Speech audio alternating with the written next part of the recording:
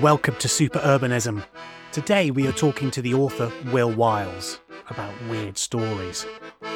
Machine Books, who publishes this podcast, has just released a book called The Machine Book of Weird, which is a collection of short stories from around 100 years ago that all meditate on the idea of being inside. These are tales by authors like H.G. Wells, Saki, H.P. Lovecraft, and others. They were all brought together during lockdown, something of a lockdown project, as a meditation on our condition. Will was kind enough to suggest several stories for inclusion in that, and he even wrote an intro to one of them. But I wanted to talk to Will about more, because he is also a writer about architecture. He's a columnist for the RIBA Journal, no less. I wanted to speak to him about the connections between his writing and the writing compiled in that book, about the connections between architecture and literature, between the outer world and the inner one. So as a way of introducing, I thought I'd ask Will to read from his new collections of short stories called the Anechoic Chamber. Here he is, reading from the titular story. The room was not large, a master bedroom at best, and its decoration made it feel smaller. Although, Justin reminded himself, this was not decoration. Everything was functional, and its function was silence.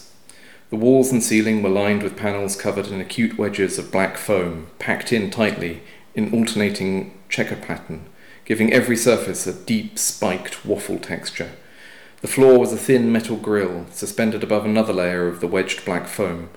Light came from deeply recessed but dazzling LED spots. In the middle of the chamber was a mounting for equipment, but other than that it was empty. The air was cool and tanged with the chemical signature of new materials. Justin could see why some people might be unnerved by the space. The sharp blades of the foam wedges and their tactical matte black gave the whole environment the spirit of a weapon. Noor entered with him and shut the door, a complicated two-stage operation involving swinging it closed and then pulling it in so the foam panels it was lined with joined the rest of the wall. The room was quiet, that was certain, very quiet. "Wow," Justin said, and then frowned at his own voice. "Wow," he repeated, listening. "Wow." Noor smiled at him. She said, "It's a bit freaky. No reflected sound. When we speak, we're used to hearing our own words bounce back at us, and every other sound we hear. Sound doesn't end at source. It hangs around a while. It has an afterlife. But not here. The shaped insulation absorbs it all. Nothing can escape, and there are no other hard surfaces." Justin toed at the metal grill. "Apart from this." "Actually, it's near transparent to sound," she said. "But you're right, it does make a difference, so we retract it during tests." "You're not in here during tests?" She looked appalled. "No, not unless someone has to be. Like I said, Mr. Immerman, we're very noisy beasts. We'll be in the booth. You really wouldn't want to be in here during a test." She wrapped her arms around her as if cold. "May I try it?" he asked. And he tried to sound casual about it. "On my own?" "If you like," Noor said uncertainly. "For a minute. It's perfectly safe, after all. The effect is all in your head." "Fine," he said with a smile. For a minute, she operated the door, and it slid backwards and outwards.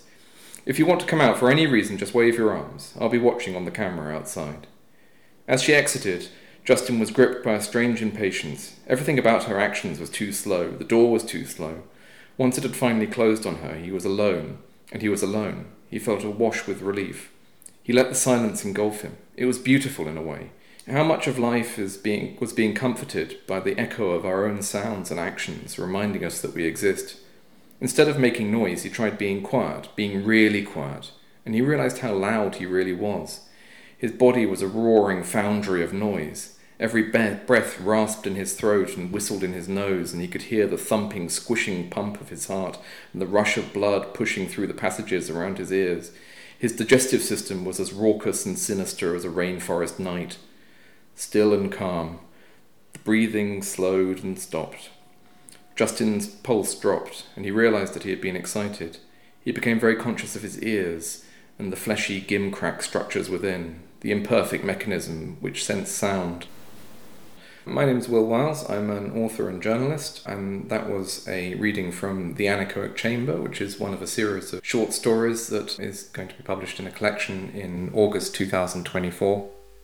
During the first lockdown, I had recently published my third literary novel, Plume, which had the incredible misfortune to come out in paperback in March 2020, just to the point that all the bookshops in the world closed. And I had finished writing my fourth novel, which is my first fantasy novel, The Last Blade Priest. And so that was complete, but ahead of publication. So I had no long-form writing projects on my desk, and I felt like I should get something started, and I couldn't. This brain fog set in, as I think it did for a lot of people, and I was spending time with my children and going on walks with them and enjoying the eerie, empty city, but couldn't do any work, which was quite distressing in a way because I've been working continuously for a long time. So I started working on short projects, thinking that it would be a better way to focus, and I've always enjoyed reading ghost stories, weird tales, M.R. James, that kind of thing. And I sat down and wrote title pages for all of them. I polished up other projects that I'd begun and not finished. And weird tales became the motif of the term lockdown, basically. Why they're all weird, I think, just reflects my reading habits. That's the kind of short story that I particularly enjoy. It's entirely down to your reading habits. One might suggest that there's a certain condition in which you were in which might speak to that. Oh yeah, absolutely. A bit coincidental in the sense of not really coincidental at all. Yeah, it makes perfect sense. An awful lot of weird tales and ghost stories are all about taking people out of normal circumstances and putting them into something bizarre, isn't it? And that's exactly what happened to us all. And I think one horrifying but also quite revealing and interesting part of lockdown was the way it revealed our homes to us. We were suddenly obliged to spend all our time there and had our families around us, or in some cases not. And the very familiar was revealed by not being given an alternative to it. In my first novel, In Care of Wooden Floors, I say that any space is only made tolerable by the ability to leave it, and that was briefly taken away from us all. That's one of the reasons why I thought it would be good to speak to you, that general feeling of enclosure. It's interesting that you talk about your personal reading inevitably ended in writing stories of that nature and them somehow speaking to lockdown, there being a serendipitous aspect to that. Tell me more about the authors that you've liked. Perhaps we could first start with The Yellow Wallpaper, because that's one of the stories that you recommended for the Machine Book of Weird and that we then included. Can you remember when you first came across that story? Quite early on in my teens, I read a lot of H.P. Lovecraft, and he wrote an essay called Supernatural Horror in Literature, which is in one of the collections of his stories, and that is a tremendous kind of compendium of stuff. If you like this, you might want to try this. And so that introduced me to authors like William Hope Hodgson and Lord Dunsany and I think probably Charlotte Perkins Gilman, who was an author who he greatly admired. You read The Yellow Wallpaper, it is immediately obvious what makes it such a classic. It's an extraordinarily claustrophobic and atmospheric and gripping story of obsession and paranoia and madness, and it's very lockdown appropriate as well. It's a woman who's been shut up in a room for her own health, and it's slowly destroying her. And I think that anyone who reads it stays with them. It's profound. I think it's a landmark in short fiction in general, not just in ghost stories and eerie tales. It's very interesting you should talk about Lovecraft. He's one of the other authors that's compiled in Weird. An author which, if you write in this field, you have to address and think about, because he was so exceptional in creating extreme feelings of horror and weirdness and disassociation and alienation in domestic spaces or interior spaces. That somehow you're immediately adjacent to something wild and horrific and terrifying. It sounds like you've read his work quite a lot. When did you read him and what did you think of him? I bought a copy of a Panther edition of The Lurking Fear at a school jumble sale, age 10, hugely inappropriate age, but it had a very atmospheric cover, and I thought it looked like, and it's probably 10 pence or something, and I've still got the copy. The first story I read in it, because it was the shortest story in it, and I was still a fairly intermediate reader, was Cool Air, which is about a man in a boarding house whose neighbour keeps his apartment very very cool, very cold, and creates a marvellous sense of mystery. And that pretty much had me hooked. And he's an author I've read several times over, and have written about. He's a hugely problematic author, and I think it's worthwhile confronting that right on, because he was virulently racist and unpleasant in his views, and anti-Semitic, and so on. And an awful lot of and we need to understand people in the context of the time, but even in the context of the time, he's an absolute swine. He's a nightmare. And you think, yes, there's definitely some racism in the stories. I think I'll read the letters to contextualize that and understand it better. And you read the letters and you realize he's toning it down in the stories, and he's a real nightmare. And that's a vital part of kind of understanding where the sort of horror boils up inside him. I think it's this sort of... So he's a kind of rather embarrassing influence to admit to. There are certainly better influences, like M.R. James and so on, who managed to create fantastic tales of unease and eeriness without quite the same horrifying politics. And Gilman and others, Freeman and Dunsany and so on. He really stands out, Lovecraft does, not only for the sort of extraordinary virulence of his creation, but also the sort of nightmarishness of his views. Yeah, he's a kind of... But it's a very interesting point that you make, that it's not a prerequisite for... just like to heads up. Yeah, that's right. You don't have to be a massive racist to create really strange and unsettling places. No, absolutely no. And indeed, it's, as Gilman shows, and as many other authors since, including authors working today, it's actually a tremendous kind of way of... It can be very progressive fiction. There's a tremendous horror author called Alison Rumfitt who has written a absolutely ghastly, in the best sense, novel called Tell Me I'm Worthless, which kind of explores transphobia and things like that. And it's, as ever, there's no tram rails for the politics of a particular genre. You can do what you like with it, and the literature of creepiness and weirdness and strangeness and unease is obviously just the most tremendous terror for getting into the tells we have as people, as human beings. It's provocative and magical territory. What do you mean by tells? What makes us uneasy, what disgusts us, what scares us. We don't choose those things. They are within, they're revealing. They show something that's bubbling up from inside, something atavistic. And so if you identify what's making us uneasy and what's making us is too inclusive a term, what's making you, the individual author, uneasy, and start interrogating that, then you can be onto something quite productive creatively. You're getting close to the sort of the lizard cortex, and is an intensely personal experience, but also speaks to something shared.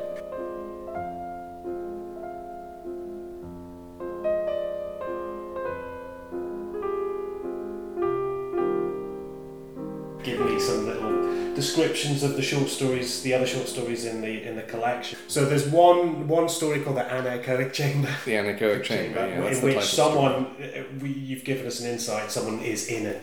We don't need to know any more. No spoilers. But perhaps you could tell me about some of the other stories. Yeah, one which was very lockdown focused is The Meat Stream, which was about people being stuck in there. It is set during the lockdown. It's the only one that's actually set during the lockdown, in fact. And that's people being stuck in their apartment and getting really into the nooks and crannies of the streaming services and finding one that's nothing but images of cooked, glistening meat, which after a time begins to ooze out of the television with this sort of Cronenberg-y feel to it. That's the most lockdown-y story. It's also, I think, the most kind of horror story to do with meat and being trapped and so on. There are some stories that are in the more sort of classic mould, along the lines of the authors I've mentioned. There's set in the past and so on. There's one which is, I think, has an M.R. Jamesy kind of feeling about a Roman mosaic, a dismantled Roman mosaic. People don't know what it is. They just got the tiles, called Tesserae. This sounds excellent. You wrote an essay for Eon a wee while ago now, but it stuck very much in my recollection because I think you questioned some of the tropes of psychogeography as a literary vehicle, and I just remember you at the end saying that you've located yourself in your desk and that this was the site of the writerly imagination. Am I mischaracterising it? Am I misremembering it? Or am I miscasting it to suit my current fixation with short stories? It came out of there's no other way of putting this, but a sort of journey as a kind of, as a thinker or writer. One of those journeys you always talk about, let me take you on a journey.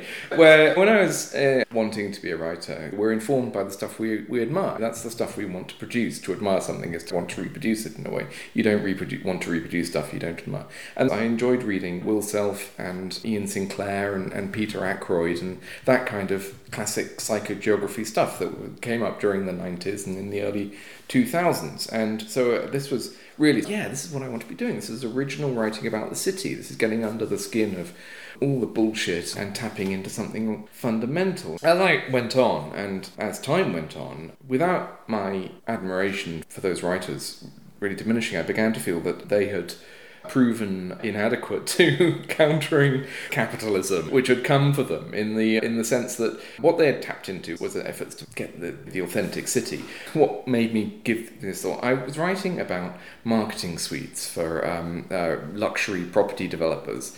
And the kind of like show apartments that are made to advertise new housing developments. And I was looking at the bookshelves in these places, and they had all these authors on them. They had Will Self and Ian Sinclair, London Orbital, and they had Monica Ali, Brick Lane, and London the Biography, and this everything you'd expect the sort of 20, 30-something Londoner of that time, this is about 10 or 15 years ago, to have on their shelves. And they're using this stuff to market to a demographic. And I thought, that was like a bit of an eye-opening moment. And that led directly to my third novel, Plume, which is about a psychogeographical author, someone who's written these sort of like dark and gritty novels about the city, who has this similar kind of moment of waking up and realises that he's been recuperated by the forces of marketing and what he does as a result, which is essentially go mad. So these forces have been around in my thinking for a while. Yeah. I haven't resolved it. No, but I think it's a very interesting moment. I found it a really compelling argument. I think it was when I read Hackney, The Red Rose Empire by Sinclair, and they interviewed him, and I said, do you know that architect character? Who is that? And he went, I've totally made him up. And he made up this completely insanely dippy architect in a story that's effectively a realist account of the forces that are changing Hackney, but one of the kind of key real people is just total fiction. From a different perspective to you, I found where the artifice was, and my issue became like, and I think in some ways I can see it in your work and in things that you become interested in, is that there's a relationship between realism and artifice, and it relates almost to finding these marketing suite spaces more compelling and more truthful than this constant unearthing through the undergrowth to find the real city. And when lockdown happened, it came from just like wanting to find literature that spoke to the condition that I was in. I wasn't, as a reader, as opposed to a writer, I couldn't read the things I normally read, and I found these things, and I was like, this. It was like they were like a drug almost. I was like literally emailing you, other people, other contributors to the book, going, tell me about. I need more of these things, and reading them in that way. So I really, that sense of the false space being the truthful space, which is something that really came over in the short story that you began with the name I still will struggle to pronounce. I really felt that the truthful space is the false space kind of quality to it. A marketing suite is very like an Anechoic Chamber. It's an environment that's very specifically tuned to producing one particular effect. And they are fascinating spaces. I remember I read some years ago, and I wrote an essay on the basis of it, but a critic wrote about the need for British fiction to look beyond the bland Tescopolises. And I thought that was completely backwards. I thought the bland Tescopolises were exactly where we should be going, and that was the heart of darkness, and that was exactly what we should be thinking about. It was a writer who's absolutely fundamental in in my admiration, I think yours as well, is J.G. Ballard, who said that the next profit wasn't going to come out of the desert, but out of the shopping malls and car parks. And I think that's absolutely the case. I think it's these environments of extreme blandness and apparent thoughtlessness that are in fact the products of intense thought are hugely interesting spaces. This is exactly what I wrote about in my second novel, The Way In, about chain hotels and conference centres and so on, which are places. A chain hotel is a place that you're not really meant to think about. You're meant to just be comfortable there. It's this bizarre combination between the homely and the anodyne corporate space, in that it's designed to give you as little to think about as possible. That's what you want. You just want to have something that isn't going to trouble you too much. And that's a creepy kind of... It aims to appear thoughtless, but it's a product of intense refinement and thought. Yeah. The interior space is often the thing that has attracted you from your first novel onwards. It's the thing which I find compelling about your work and your criticism, is that you've got such a handle on that interior world, rather than the psychogeographers that you refer to, which spoke to lockdown particularly. It is the question that we all, as readers, have with writers. To what degree did you want to say something about lockdown in this kind of collection of short stories? I'm not sure I say anything about it directly. I dare say there's a kind of subconscious saying something about it. I don't think that's necessarily a very useful answer for you, I'm afraid. It's still a work in progress, in the sense that I still haven't quite decided what's in and what's out. It definitely includes the old and the new.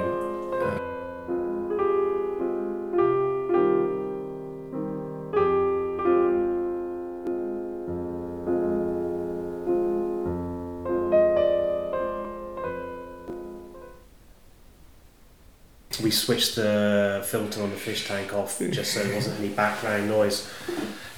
Not quite an anechoic chamber.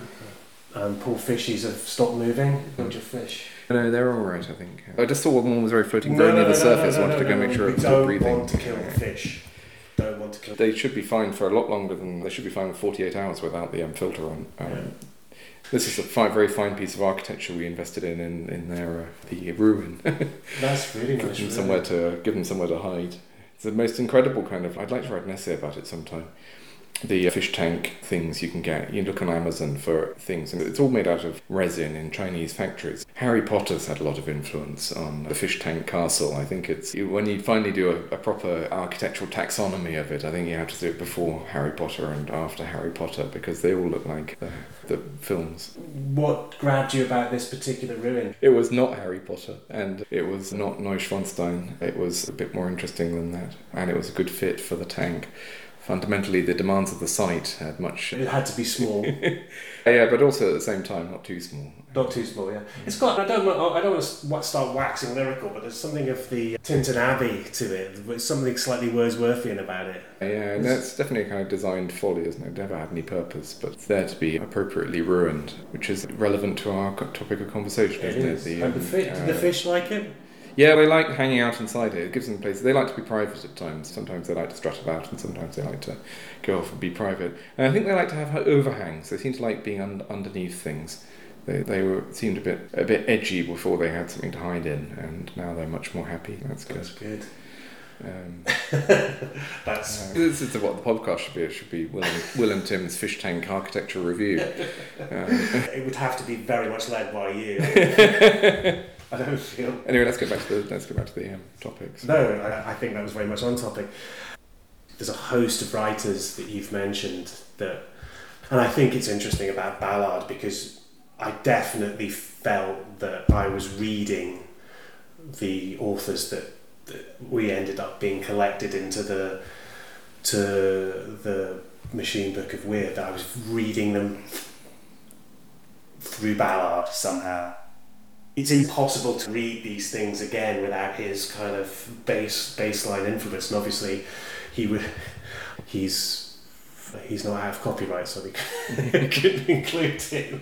But I'm not that we would have anyway, because I think he's a different historical period. Yeah. But it was very interesting that that I felt that a kind of subsequent, I think I wrote in the essay of introduction that kind of ended with thinking about it through these stories through his eyes. He did do a tremendous line in Eerie Stories that would have, like the enormous space, a man trapped in his house, and the house steadily expands around him, becoming this uncrossable desert, and that sort of thing. There's stories that, despite being of an identifiably different era, fit into that sort of tradition, I think. Yeah, the kind of vastness within smallness. It's very strange. There's a quote from G.K. Chesterton. It's such a strange line. He says, "The biggest joke of all is a house is bigger on the inside than it appears from outside." He just says it as this throwaway remark in the middle of nowhere. They even have this kind of person who was rejected,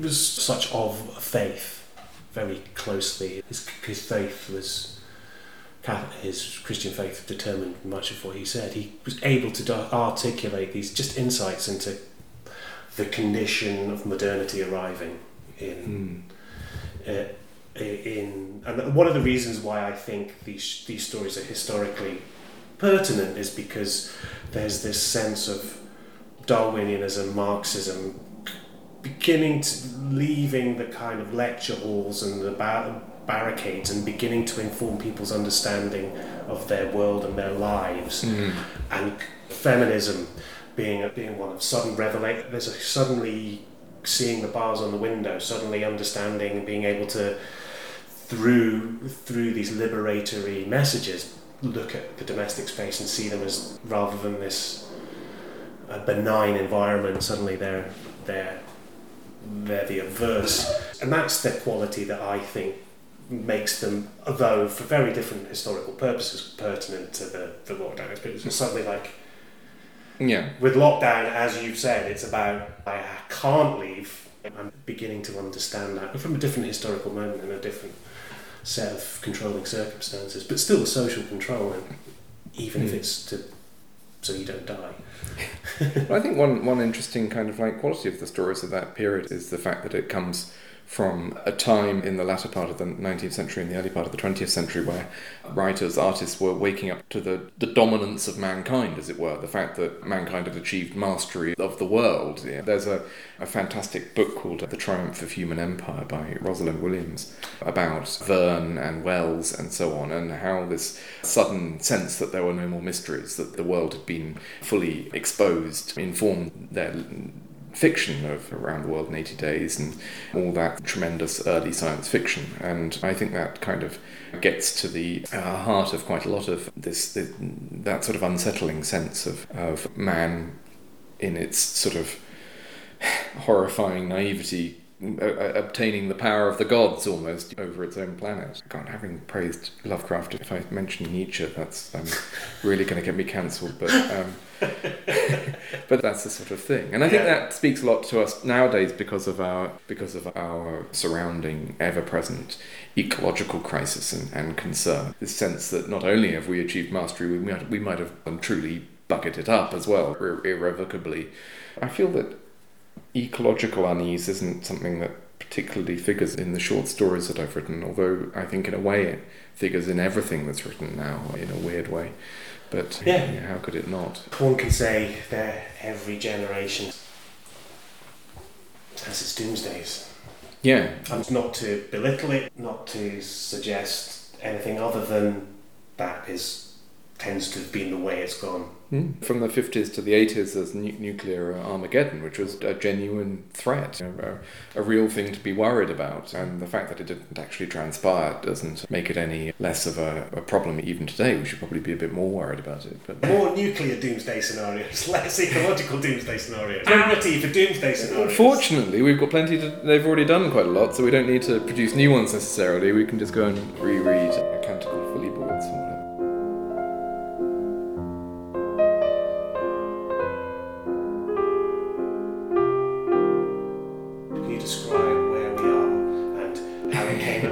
Who did it, and which different publications it's appeared in? We're sitting in my kitchen and dining room, which is at the rear of a fairly typical London terraced house. And it was a house that we bought in a very dilapidated state in February 2020 was when we completed on it, just before the entire world shut down, which was a bit of a disaster in terms of trying to get things like planning permission and construction sorted out, and caused horrifying delays. So it was only completed this time last year.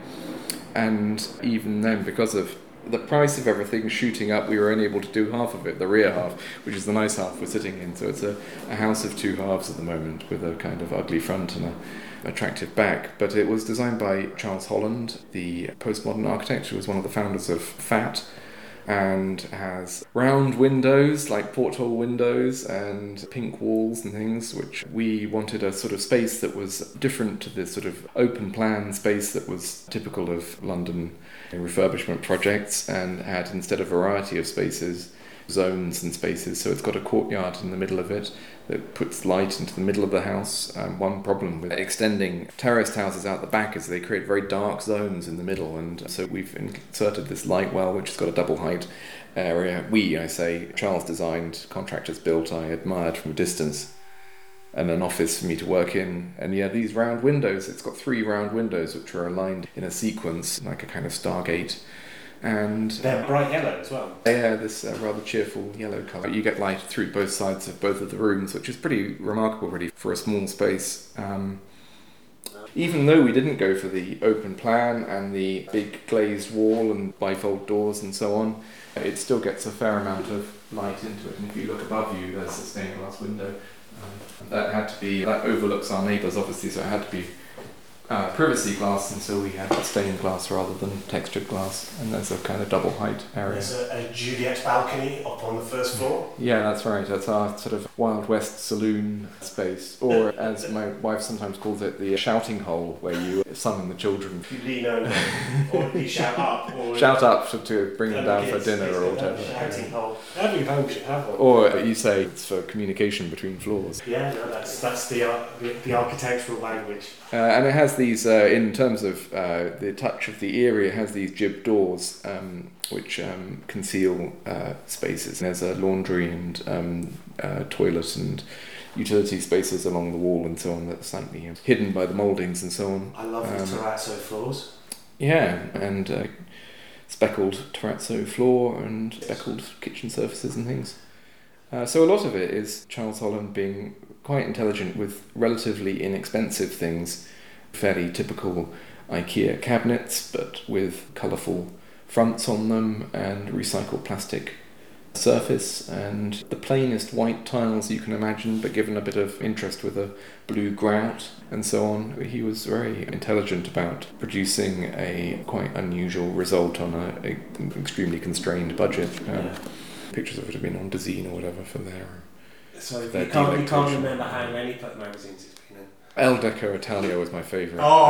For the bragging rights. El Deco Italia? Jesus Christ! I'm surprised you even let me in. It's a shame there's no money in it. That's it. I mean, it's You're used to stuff appearing in magazines and getting a paycheck out of it. This is a bit from The Way In, which is my second novel, published by Fourth Estate in 2014. It's about a man whose business is to go to business conferences, and he spends his life living in chain hotels, which he adores to an unhealthy degree. This is the life that's perfectly made for him. A lot of it is about the highly designed but deliberately invisible environment of chain hotels, which are replicated globally, but also designed to be inconspicuous, so that guests aren't supposed to think about them too much. And they tend to have a lot of furniture in them that it's not entirely clear if it's meant to be used or not, like armchairs next to lifts and so on. It becomes very hard to imagine anyone wanting to sit in a place. And he has a sort of idea of hotel time and making proper use of these spaces. And that's what this extract dwells on. He's waiting in the hotel lobby. The wait was also high-grade hotel time, an opportunity to really enjoy the lobby, which was, after all, designed for this purpose. It felt good to be performing the appropriate rite in the appropriate venue, especially an underrated venue like a hotel reception. True, it was a space to be passed through, not a space to really be in, to inhabit or somehow make significant. not a place to labour or decide or worship or build or fall in love, or whatever acts we are supposed to perform in other, more authentic places. But what made those other places so special? So here I was, waiting for a taxi in the lobby of a chain hotel on a motorway. Daily newspapers were laid out for my appreciation, and I appreciated the courtesy without feeling the need to pick any of them up. I might, if time permitted, order a coffee, brewed with pride, according to a sign, by a global franchise. I was not carving a turkey on Christmas Day, or writing a sonnet, or casting a bowl on a potter's wheel, and while those activities might be more enjoyable and memorable than my present occupation, were they really any more authentic? This ranking of places baffled me. I was still human, still engaged in a task. I do not know if I possess such a thing as a soul, but if I did not imagine that it deserts me when I arrive at the business hotel, the convention centre, the airport terminal. So these places were bland, all alike and unmemorable. There was value to deliberately forgettable environments. They were efficient, spiritually thrifty, requiring little heed and little mindfulness. They were hygienic in that way, aseptic.